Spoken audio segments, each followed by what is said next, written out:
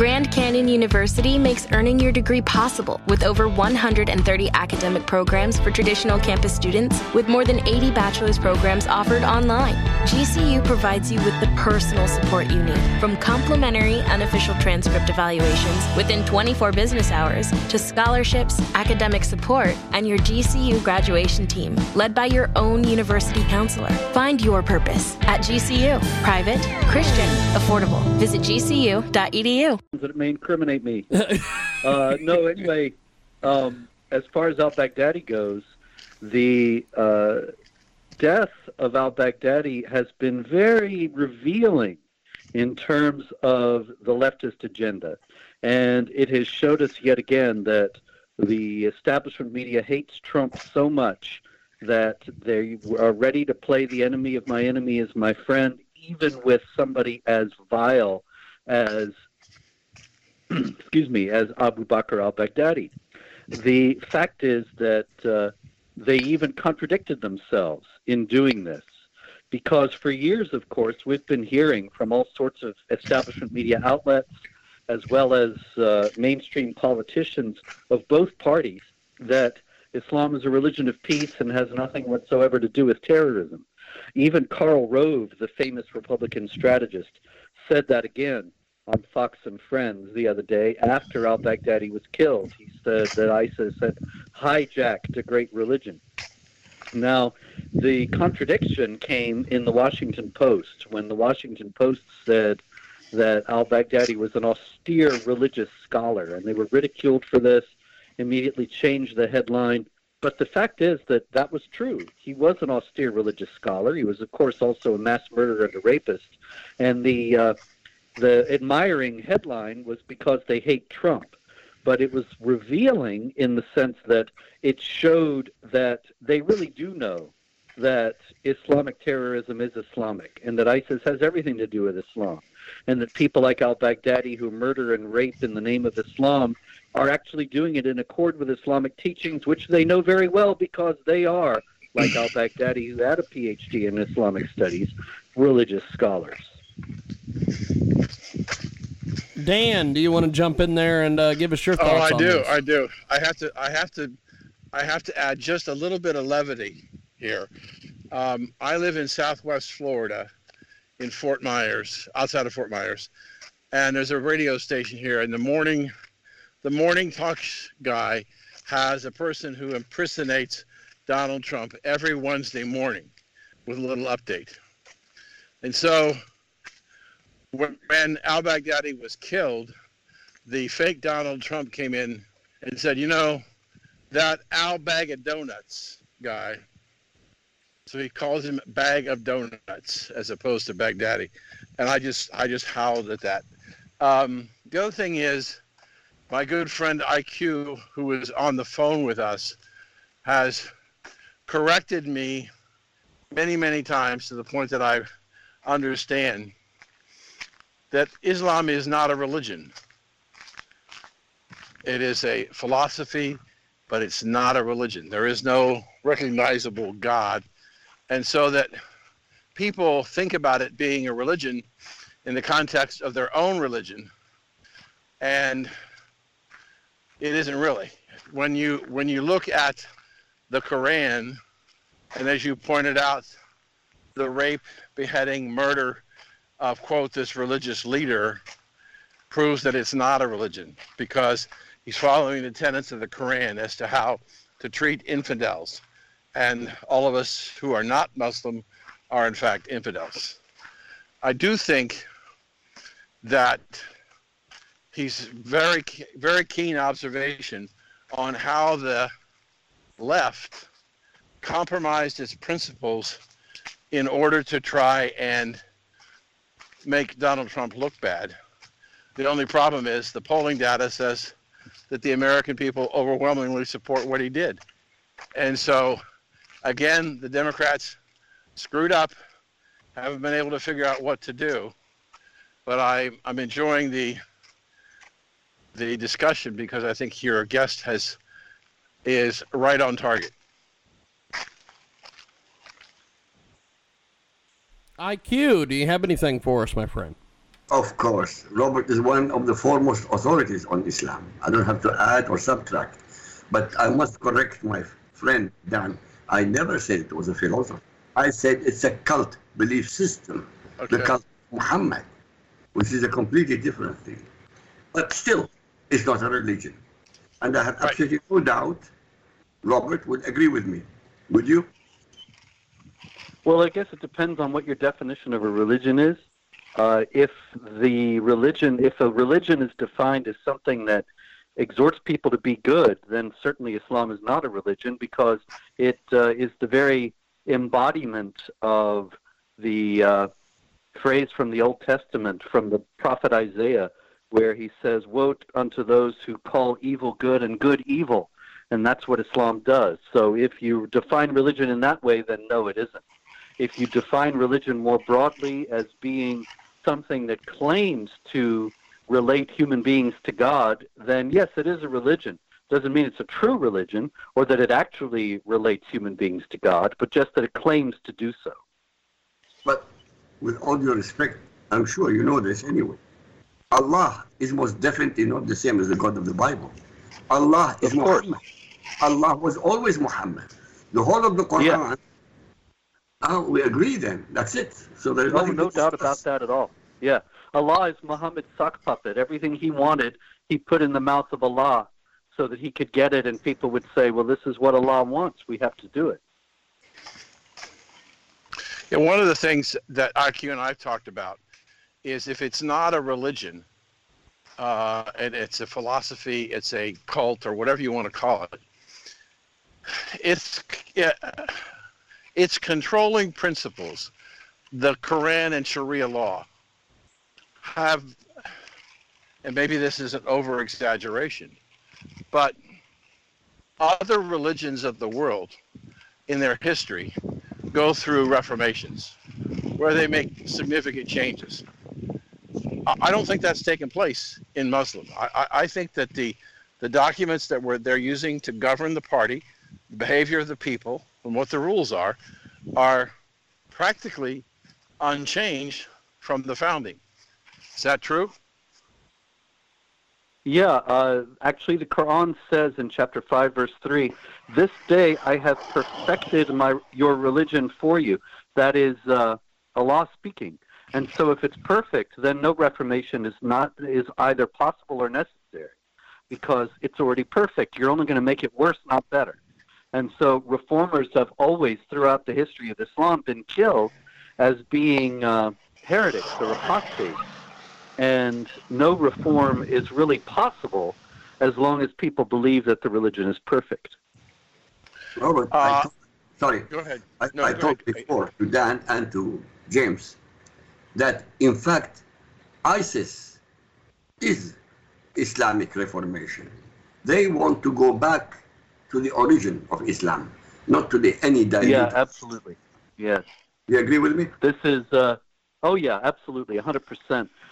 There have actually been several Reformation movements within Islam. The Wahhabis of Saudi Arabia are another, and in my book, The History of Jihad, I detail some of the earlier ones. I'm sorry, I'm blanking, but anyway, they're in there, and the Al-Muravids, that's it. And anyway, the fact is that these groups all do the same thing that ISIS did, and that is say we're going to only do what the Quran says and what Muhammad says. We're only going to follow the Quran and Sunnah. That's it. And so they cut away everything else, and what they do is the embodiment of Islamic teaching. So excuse me, I want to ask a question. We have people in the world, Christians and Buddhists and Jews and no religion, who will look at what's going on and say, why doesn't the moderate wing of the Islamic faith rise up and get rid of these people? And IQ has told us that if you have a person who believes in the Quran, they're Muslim. If they do not believe or believe that they don't have to follow certain tenets of the Quran, they are not a true Muslim, they're an infidel. And so the idea that there could be a reformation, there could be a rising up and a destruction of what they're calling radical Islamic, I don't see that ever happening. Do you? No, not really. I mean, of course, anything is possible in the world. A lot of strange, surprising things have happened in human history. But because the religion is perfect, as I explained, and also the Quran says in chapter 33, verse 36, it is not for a believing man when Allah or his messenger have decided a matter that they should have any choice about it. And so if Allah and Muhammad have decided something, then it's not negotiable. It's not discussable. It has to just be accepted. And that also makes it virtually impossible to reform. So you talked about some of the other groups, maybe it's the wrong way to characterize them, but as potential groups that tried to go back to the original tenets. But if there's been no change, why do we need to go back to the original tenets if they're dealing with the way it was founded? Well, there is Islam and there are Muslims. And every individual Muslim may put into practice the tenets of Islam and he may not. And this also happens on a large scale. What the reformers, the Wahhabis especially, charged, but also the Almohads and the Almoravids before them and many others, the Mahdi movement in Sudan in the late 19th century, there were many of them. They all said in various ways that the Islamic authorities of their day had strayed from the teachings of Islam. And the Wahhabis, for example, because they're more recent in the 18th century, they charged that of the Ottoman Empire. The Ottoman Empire was the caliphate. It was supposed to be the only legitimate Islamic government. But the Wahhabis in Arabia rebelled against them on the grounds that they were not teaching and living out true Islam. And they fought them on that basis. And it's the same thing with ISIS. People often like to say, Barack Obama and others have liked to say that ISIS is not Islamic because they kill Muslims primarily. And it's true they kill Muslims primarily, but that doesn't mean they're not Islamic. That means that they think the other Muslims are not Muslim enough or not properly Muslim. And so as a consequence of their not being properly Muslim, they're heretics and they deserve death. And they would be classified as infidels. Yes.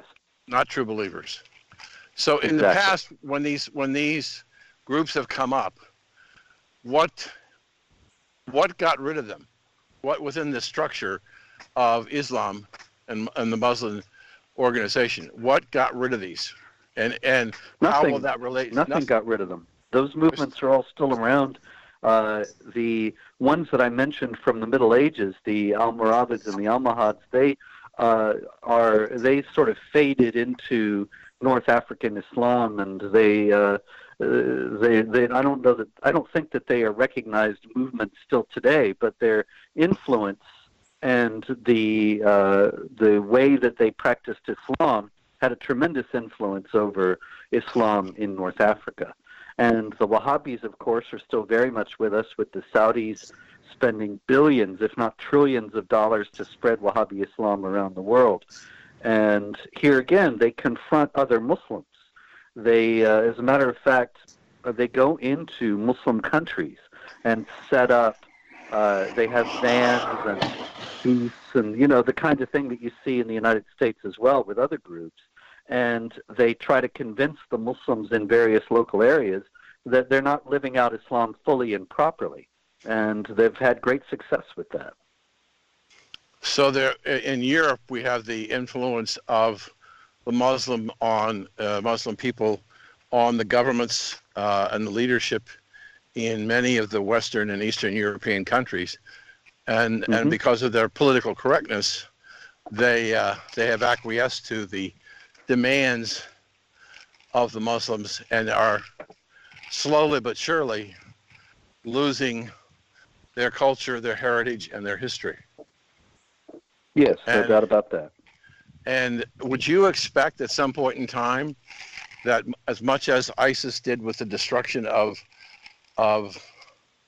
property and religious symbols in the Middle East, that we would begin to see the destruction of religious symbols in Europe? We're already seeing it. We're seeing churches being burned. Yes, exactly. And the churches being burned, in many cases, go along particularly with religious articles, crucifixes and statues being beheaded or defaced, because Islam forbids the representation of the human form, and also thinks that the crucifixion is a blasphemous twisting of what really happened to Jesus. And so there's already been quite a lot of vandalism and destruction of religious buildings, Christian artifacts in Europe. There's going to be a lot more of it, because ISIS didn't make this up. The smashing of the manifestations of non-Muslim religions, this is all something that is constant throughout Islamic history. Remember that right after, or right before 9/11 rather, the Taliban blew up the huge Buddhist statues that were a remnant of the Buddhist presence that had been driven out by the Muslims in Afghanistan. And this is something that we see as a constant throughout Islamic history, that when the Muslims take over a country or a territory, then they begin to vandalize and destroy the religious buildings of non-Muslims. This happened all over India, as I show in the history of jihad. There was the destruction of thousands of Hindu temples and the construction of mosques where they had been.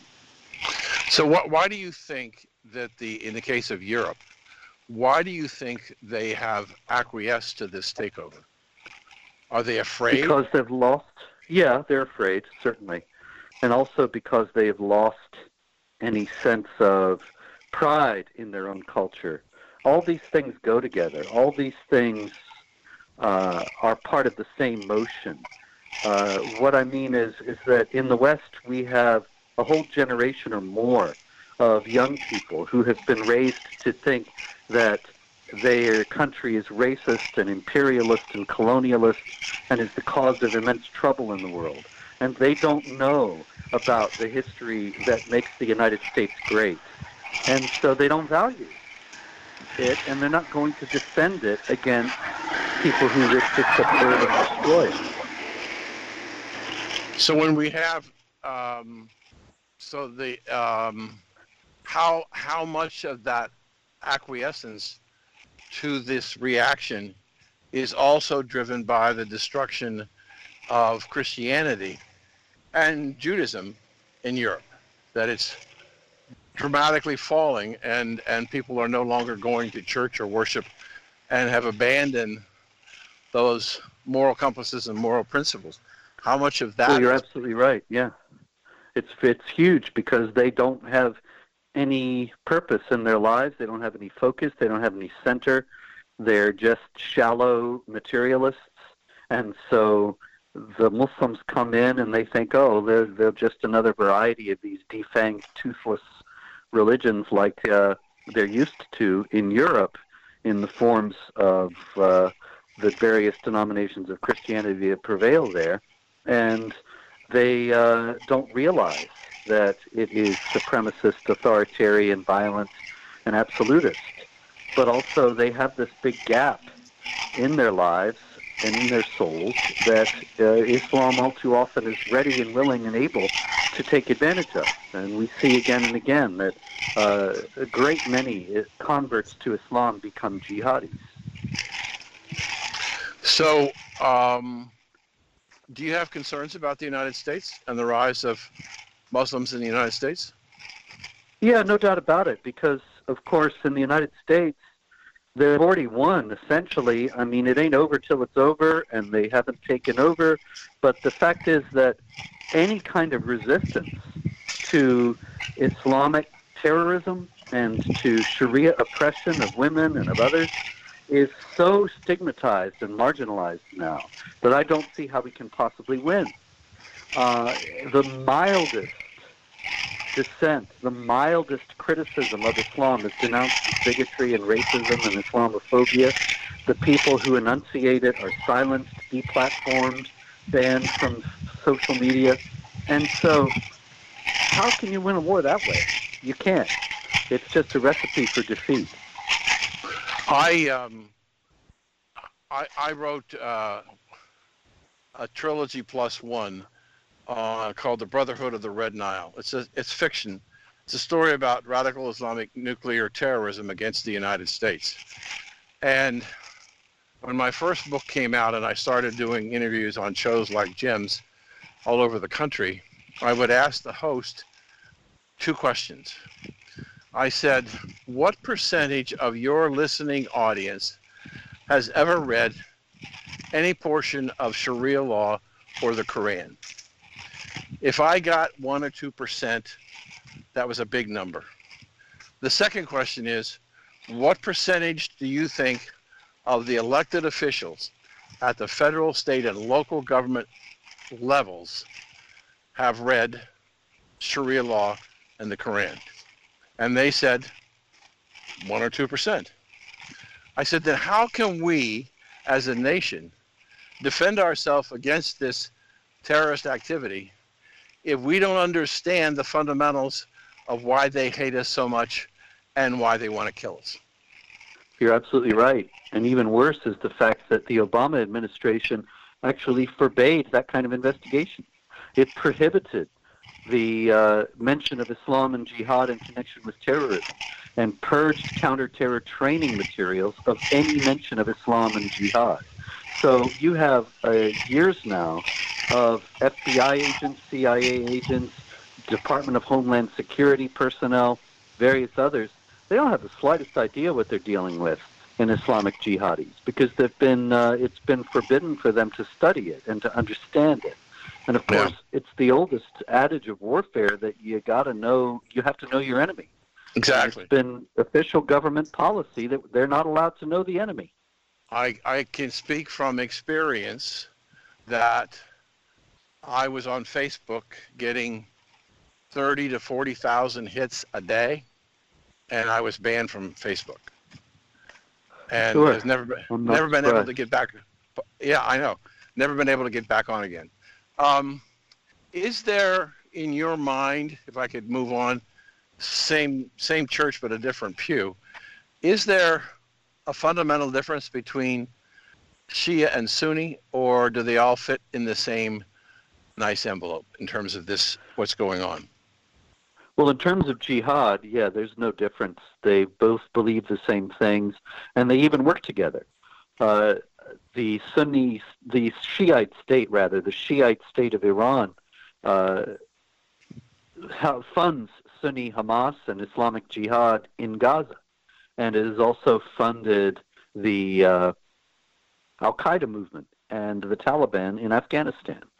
And so they certainly have sharp disagreements on many things, and they fight each other. They've fought each other for 1,400 years. But when it comes to jihad, they don't have any problem working together. One of the things that I wrote about recently was that we, as Americans, do not understand how disruptive that the United States has become because it's energy independent. And I tell people, if you look back, for 75 years, this country was dependent upon Middle Eastern oil for its energy supply and to make its economy grow. We've stopped that. And what dovetails with what you're saying is that I believe there have been 7 generations of Muslims who have fed at the trough of the revenue generated from oil. That's no longer happening. The price of oil is now in the Middle East much lower than what it costs them to extract it out of the ground. They don't have the revenue to keep their people quiet, It's one of the big problems that Iran is experiencing is a lack of funding from oil revenue in order to take care of the people. And that's why you see more and more protests. But you're seeing more and more protests. One guy wrote an article, said the new Arab Spring. No, it's not a new Arab Spring. It's a realization that they've lost power. And when they lost power, they lost the money, and they're probably never going to get it back. And so we're in for a very long period of time of further deterioration of the economies and the opportunities of the people in the Middle East who have been so tied to oil revenue.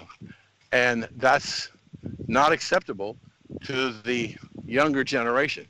They want the way it used to be. And we don't understand that. We're dealing with a huge problem of a fundamental shift of how things are going to function in the Middle East. Yeah, well, there's no doubt about that. And there's going to be a great deal of strife accompanying it. And the more that we continue this willful ignorance about what's really going on, the worse off we're going to be and the more ill-prepared to deal with it. Let me, if I might, change something just a little bit and go back to Al-Baghdadi. Were you surprised that the number 2 was taken out shortly after Baghdadi was taken out? And what does that mean? Oh, not at all, no. What does that mean in terms of the potential chaos within the caliphate? Well, it's clear that we know where they are and that we know what they're up to. And so whoever uneasy lies the crown, the Islamic State now can never be sure, its leaders can never be sure that they're not going to be taken out by the United States at any minute. And this is all to the good, really, because the more they are underground, the more that they are prevented from acting, the better off everybody is. So does the members of the caliphate, the rank and file, if you would, will they become more and more frustrated? As you just pointed out, that the leadership has to go underground and they can't be as visible as they would have been in the past? Does that cause a split in Muslim people? Well, remember that Islam is very fatalistic, and so everything is Allah's will. If Allah wills that they be underground, they'll be underground. They're remarkably impervious to negative feedback because of that. If Allah wants them to lose, they're going to lose, and then they just remain faithful or become even more religious, and then eventually they'll win. And so I don't know that it'll be a major problem. I mean, just the fact that ISIS still exists after its caliphate has been destroyed and its leader dead is an indication that this is not a movement that was based around a charismatic leader, and not one that's going to go away anytime soon. Do we know anything about the new person in charge? I've heard conflicting reports about who he is. One of them is a Sharia judge, and the other, I have not heard anything about what exactly he's done. But I don't think there's any doubt that it's going to be somebody who knows Islam very well and is an Islamic scholar like Al-Baghdadi was. IQ, back to you. Well, I'm so glad Robert is supporting exactly what I've been telling you for years. Now, the people who stop the linking in America between terror and Islam was CAIR, C-A-I-R, Council of American Islamic Relations.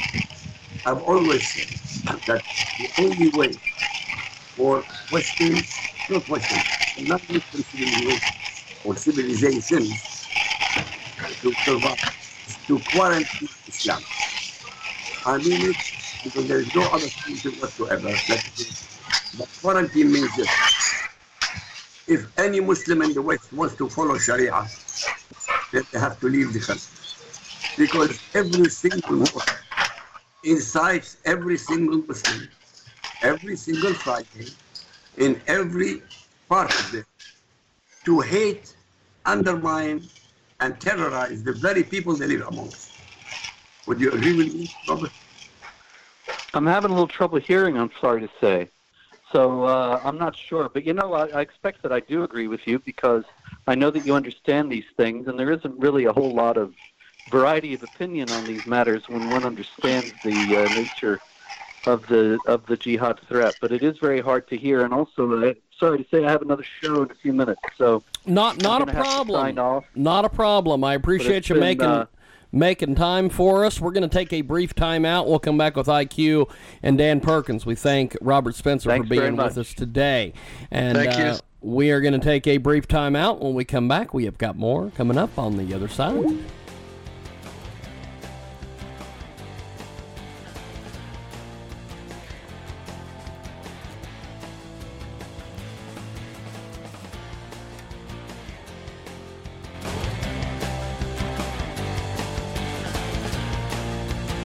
Join us today during the Jeep Celebration event. Right now, get 20% below MSRP for an average of $15,178 under MSRP on the purchase of a 2023 Jeep Grand Cherokee Overland 4xE or Summit 4xE. Not compatible with lease offers or with any other consumer incentive offers. $15,178 average based on 20% below average MSRP from all 2023 Grand Cherokee Overland 4xE and Summit 4xE models in dealer stock. Residency restrictions apply. Take retail delivery from dealer stock by 4/1. Jeep is a registered trademark.